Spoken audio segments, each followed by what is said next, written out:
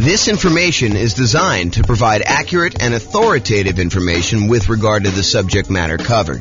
It is offered with the understanding that the presenters are not engaged in rendering legal, accounting, or other professional services.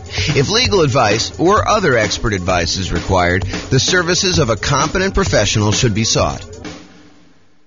Welcome to the Carey Real Estate Investing and Real Estate Financial Planning podcast. Learn all about investing in real estate in Carey, North Carolina, with a combination of real estate financial planning and modeling with numbers specific to Carey, plus syndicated, more generalized recordings of live and pre-recorded real estate investing classes, not all of them specific to Carey. Be sure to stay tuned after the podcast for a message from our sponsors. Well, good morning and welcome, everyone. I am your host, James Orr, and I have a really exciting class to share with you today. I just worked on massively overhauling and improving this tool that I've had for a while. I've used this in a bunch of classes previously. The first version of it I got from, I believe I got from Terry Evans, a lender here in Northern Colorado. And since then, I've modified it pretty significantly, so it's probably unrecognizable to her. But originally, I think she gave this to me to kind of explain how some different loan programs worked. She's a lender here, and I was a real estate agent at the time, although I still am a real estate agent, but just not active. However, I've used it in a whole bunch of classes to kind of show how different loans compare and how the monthly payment on different loans compare so that we can evaluate as real estate investors which one of the different loan programs, if we're considering all these different options, which one's going to give us the most cash flow. How can we improve cash flow the most by choosing which loan we pick? And so today's class is the loan comparison spreadsheet for real estate investors. And I'm really excited to show you my latest version. And here it is. So this is a brand new, cleaned up, visually improved version of a spreadsheet that you can use to compare different loan types and mortgage insurance comparisons. So it's your way of kind of like evaluating which loan to do. And I've highlighted which fields you should be filling in. Of course, you can go and modify other parts of the spreadsheet, especially if any of the formulas change over time. You need to kind of update those.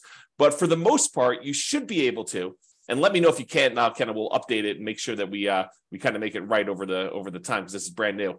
But you should be able to just update these fields, the ones that are highlighted in bright red, and be able to modify it. So let me walk you through what's going on here so that you can understand why this is powerful. And then I'll show you some of the outputs that you can do. So the first thing is you're going to want to put in the purchase price of the property that you're considering buying. Then what you're going to want to do is you're going to want to call your lender, and you're going to want to ask your lender what the different rates are for a variety of loan programs for your specific credit situation.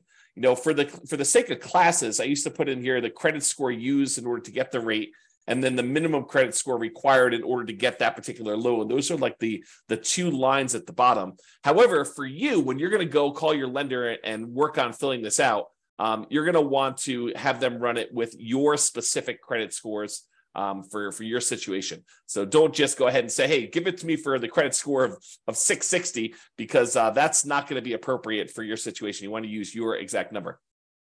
There was something else I was thinking. Oh, one other thing I want to mention is please don't just send this over to your lender and ask them to fill it out for you. You should get on the phone and you should talk to them and find out like what the differences are between, you know, doing this loan program and this one, and, you know, how they're feeling about pricing. You should call them and have a conversation. Don't just send them the spreadsheet and ask them to fill it out and send it back. And definitely do not send this to like 3 or 4 or 5 or 10 or 20 lenders and have them all fill it out so that you get a whole bunch back and you can kind of shop them. That would be inappropriate. That's not acceptable. So please don't do that. Okay, so with that being said, you're really focused in on filling these red areas in, but I'm going to walk you through what's happening. So you're going to call your lender. You're going to say, hey, if I were to get a 3.5% down, that shows you right here how much it is, 3.5% down, a FHA loan, what is the interest rate today for doing that? And they're going to tell you, you know, whatever it is. It's 6.5% or something like that, whatever they tell you. And you're going to write down the percentage here in this red box. And then you're going to ask them, hey, is the monthly PMI rate on that one still 0.55%? And it depends on like which version of FHA you're doing. But for the most part, if you're doing 3.5% down, it's going to be that 0.55%. That usually doesn't change. Although it changed recently, but it's changed for everybody. It doesn't change like daily. So you're going to tell them that. So you're going to get that number here. And so what it does is it then calculates in, hey, look, if you're getting a $450,000 property, that means you're going to put $15,750 down. That means your loan amount is going to be this $434,250. You're going to have a certain amount of money that you need to pay in as an upfront PMI fee, mortgage insurance premium. So FHA loans have an upfront fee that you pay. And so you're going to pay that upfront MI fee in order to do that. And so you're going to roll that into the loan in our example here. And so the total amount you're borrowing is this $441,849. And then this is your interest rate, and this is your monthly PMI rate or mortgage insurance premium rate for FHA. It's just called something different. And then it shows you what your effective rate is, which adds these two together just to show you approximately what you're really paying for that loan. And then it shows you calculates your principal and interest payment, what your monthly mortgage insurance premium is, basically takes this number and does that. It estimates your hazard insurance. You'll notice the insurance is going to be the same all the way across for all your properties. You can change that and do that. In fact, maybe I should make a note to make that a field that's editable. This is what happens when you make improvements. I'm going to make a note. Note to myself. So hopefully I'll make that change before I get it up. And we will take care of that. Well, let's see here.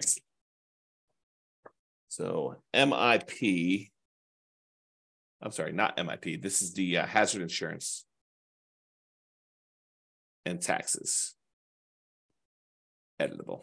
All right, so I'll go ahead and make a note on that to mark those as where you can edit those. They are editable. The spreadsheet is completely open, so you can edit any of these fields you want, but I'll highlight it so that it actually makes it easy for you to see which ones there are. So in other words, it shows you the estimated tax hazard insurance. You put that in there, and it's the same for every one of the loans because your insurance doesn't change. Your regular property insurance doesn't change. And then your taxes, the estimated taxes on your property, and that doesn't change regardless of which loan you use. So that's going to be the same all the way across. But then it shows you for the FHA loan, for example, what your total amount of your principal and interest, your PI, plus your PMI, plus your taxes, plus your insurance. So PITI plus PMI, right here, PITI plus MI, and it shows you what the total monthly payment is for getting that particular loan. And we're going to show you in a chart here later what the actual loan comparisons look like, but you can see them going all the way across as to what the different loan amounts are for various loan programs. Then you're going to do the same thing. You're going to ask them, hey, what's the USDA rate? And they're going to tell you the mortgage interest rate for that. And you're going to ask them what the PMI rate is for that. And you're going to ask them what that is. And then it shows you you're putting nothing down. It's a $450,000 loan. There's an upfront MI payment in order to get that. We're going to add that to the balance of the loan. And you're going to see all that and verify these with your lender. Make sure that this is how they're doing it and that you're doing it the right way. And if you have to, adjust it. And so it shows you the effective rate, shows you what the total payment is for those. Go do a VA loan, especially if you can get one. If you can't get one, then probably don't do that. If you're not going to buy a rural property, you may not even need to do USDA, but go ahead and put them in here, your interest rate. There's no PMI for VA loans, no monthly PMI, so it's NA there for that. And it shows you what the overall interest rate calculates the payment for that one. And then do two different versions of the either 3% down or the 5% down owner-occupant conventional loan. So we're going to do a whole bunch of different conventional loans. We're going to do 4 different ones for owner-occupant, 3% down, 5% down, and then we're going to do one where the lender pays the PMI or where you pay it monthly. And then the 5% down, we're going to do one where you pay the PMI and the lender pays the PMI. And then we're going to do all of the non-owner-occupant investment versions, like a 15% down one with PMI, 20%, 25%, 30%, and 40% down, just so you can see the loan programs. Now, if you're in a situation where you're like, look, I can only get one loan, like I only qualify for FHA and I only have 3.5% down, I can't even qualify for a 3% down conventional, maybe you don't need to do this spreadsheet. But if you're someone who has a lot of options, you've got great credit, you've got a large down payment, you could either do the nomad strategy, you could do your kind of like investing strategy, and you're trying to figure out like, which way should I go in order to optimize? This is a great tool to help you make that decision. If you can only do one loan, filling this thing out is overkill. Okay. So if you can only do like an FHA loan, don't bother. Just do the FHA loan and figure out what the payment is and work that into your spreadsheet and your analysis. All right. So otherwise, we do this 3% down conventional loan. If you're doing monthly mortgage insurance, you're going to have a monthly MI rate here. If you're having the lender pay it for you, you're usually going to not do that, but you're going to have some points in when you do it. And so you do it this way. And then your monthly MI right here, 0.4, and then the lender pay PMI, you're not going to have one here. If you're doing a 15% down investor loan, non-owner occupant, you're going to have PMI because you're putting less than that down, and you're going to put an interest rate in here for that. So you're going to have both these in this case. All these other ones, because you're putting at least 20% down, you don't have any PMI. So PMI is gone on all those. Then I usually make notes. Sometimes a lender will tell you, hey, look, I don't have a par rate for this. I don't have one where you don't pay any points. And so in those cases, they will tell you you have to pay 2 points in order to get this rate. You're not able to get a rate where you don't pay points. And so you can put in notes here just to say, hey, how much the points are, just so you can see it. It doesn't get factored into any of the calculations because this doesn't include like closing costs per se. It's only calculating like PMI on your loan and your monthly payment. So I want to make a note, though, to remind myself, hey, this thing costs money in order to get this rate. And so it's not quite apples to apples when we do our comparison. All right. And you'll notice this one says par, showing you that they didn't require points on any of those, which is pretty normal for me. But I added this just to kind of be able to have a spot for putting notes in. Okay. So then it calculates all the payments on those. Now, what I'm going to show you next is this takes this particular table, all the inputs that you had here in order to do this, and it shows you the relative sizes of the monthly payment. Okay. So if you had a property, a single property that you were considering buying, and you use any one of these different loans, this would be your monthly payment on the property, and the income on the property would be the same no matter which one you did. So any ones that are lower here are going to improve cash flow by that amount. So for example, we look over here at FHA, and we can see the FHA loan is whatever this happens to be. We can look back here at the table, $29,335. So you can see that the monthly payment on this FHA loan is $29,335. But if we went over here, we could see that getting a investor 30% down loan, putting a lot more down, improves your cash flow by a considerable amount. So the 30% down is $23.96. So it's like $600 or so better for you to put 30% down. But there's some that are super interesting. For example, you might be thinking to yourself, hey, what is the difference in monthly payment between putting, 5% down where I'm paying monthly PMI, this kind of orange one here, I think is that one. This is FHA, this is USDA, this is VA, this is the 3% down pair, this is the 5% down pair. So this is 5% down where you are, this is the 5% down where you are paying the monthly PMI. How does that compare to buying a property with 15% down? So this is the 15% down loan. So getting a loan, this is what's interesting.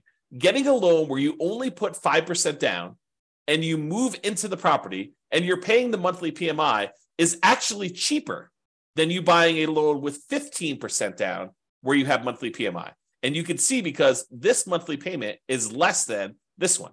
This one's taller, and this is your 15% down investor loan. And so you might be saying to yourself, hey, so how much better is it to put 20% down? Well, here's the 20% down one. And if we had gotten a VA loan, if we were to put nothing down, the difference between putting nothing down and putting 20% down is not as much as you might have thought, because the VA loan is such a great loan to be able to get. And you can see that here in this chart. There is a difference, but it's not this massive difference that you might have expected. So we can now visually see that getting this VA loan is higher than putting 20% down and not having PMI. However, it's not as big of a difference as you might have thought. Okay. And then if you want to, you can also just break out and say, okay, I'm definitely doing owner occupant. Only show me the owner occupant versions of these loans. And so it could just show you the owner occupant ones, the FHA, the USDA, the VA, the 3% down options, one where you're paying the PMI monthly, which I believe is this one. And then one where you're actually having the lender, this is the one where you're paying the monthly PMI. This is the one where you're having the lender pay the PMI. And so you can see that in this particular case, and this could change when you get your quotes, but in this particular case, it is better for you to pay the PMI monthly than to have the lender pay the PMI. to actually take a voluntarily higher interest rate. And that can differ. So if you call up on another day, it may be reversed. And that's why you need to do it both ways and to evaluate it. And then even if it is better to have the lender pay the PMI, realize that this loan, the one where you pay it monthly, at some point, the PMI will drop off and your cash flow on that property will improve because it then would no longer include the PMI once you get below that 80% or 78% loan to value, depending on what your lender is telling you. Okay, so realize that this can improve over time. And so even if this one was better, the one where you voluntarily have the lender pay the PMI and you take a higher rate, that never goes away. And so even if this one was a little bit better, the one where the lender paid the PMI, you may still want to take the other one if you do the math and figure it out. Okay. And similarly over here, it shows you the 5% down where you're paying the monthly and the lender paid. And one of the things I'll point out to you here is, and this is usually true, although you need to actually do your own numbers to see, look at the difference in payment between doing 3% down, where you're paying the PMI monthly, versus 5% down. And that's why it may be to your advantage to actually put the extra 2% down. Figure out a way to do it. Wait longer, save up more money, and do the 5% down. So in some cases, it may be better for you to go and do that. Okay? And you can see the difference here. All right?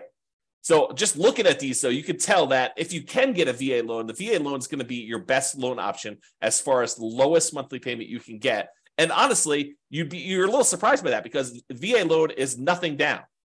So you're thinking, wow, so my payment is actually lower by putting less down than doing an FHA loan or doing these 3% down or the 5% down options. It's actually better. Yeah, that's one of the reasons when we talk about the preferred loan order, we tell you, look, we prefer you to do your VA loan first if you have VA loan benefits. If you're not a veteran and you can't get the VA loan benefits, then can't do what you can't do. Okay, but if you can, that's why we talk about doing that one first, especially doing it with a large multifamily property if you can, buying like a duplex or a triplex or a fourplex and maximizing that loan size because the payment's going to be the best option typically when you do these VA loans. All right. So this is the owner occupant versions of this. Then these are the non-owner occupant versions, the kind of investment loans. Okay. So this shows you if you put 15% down and you paid PMI. This one shows you if you put 20% down, 25% down, 30% down, and 40% down.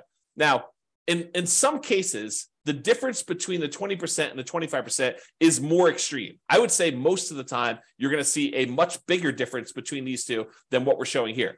So realize that a lot of times it will be better for you, not just better in terms of you put a little bit more down, you're borrowing less, but better because you also improved your interest rate significantly going from this 20% to this 25%. So look at these and see the difference between those. And then realize this is the penalty you're paying when you do a 15% down loan of having PMI in addition to putting less down.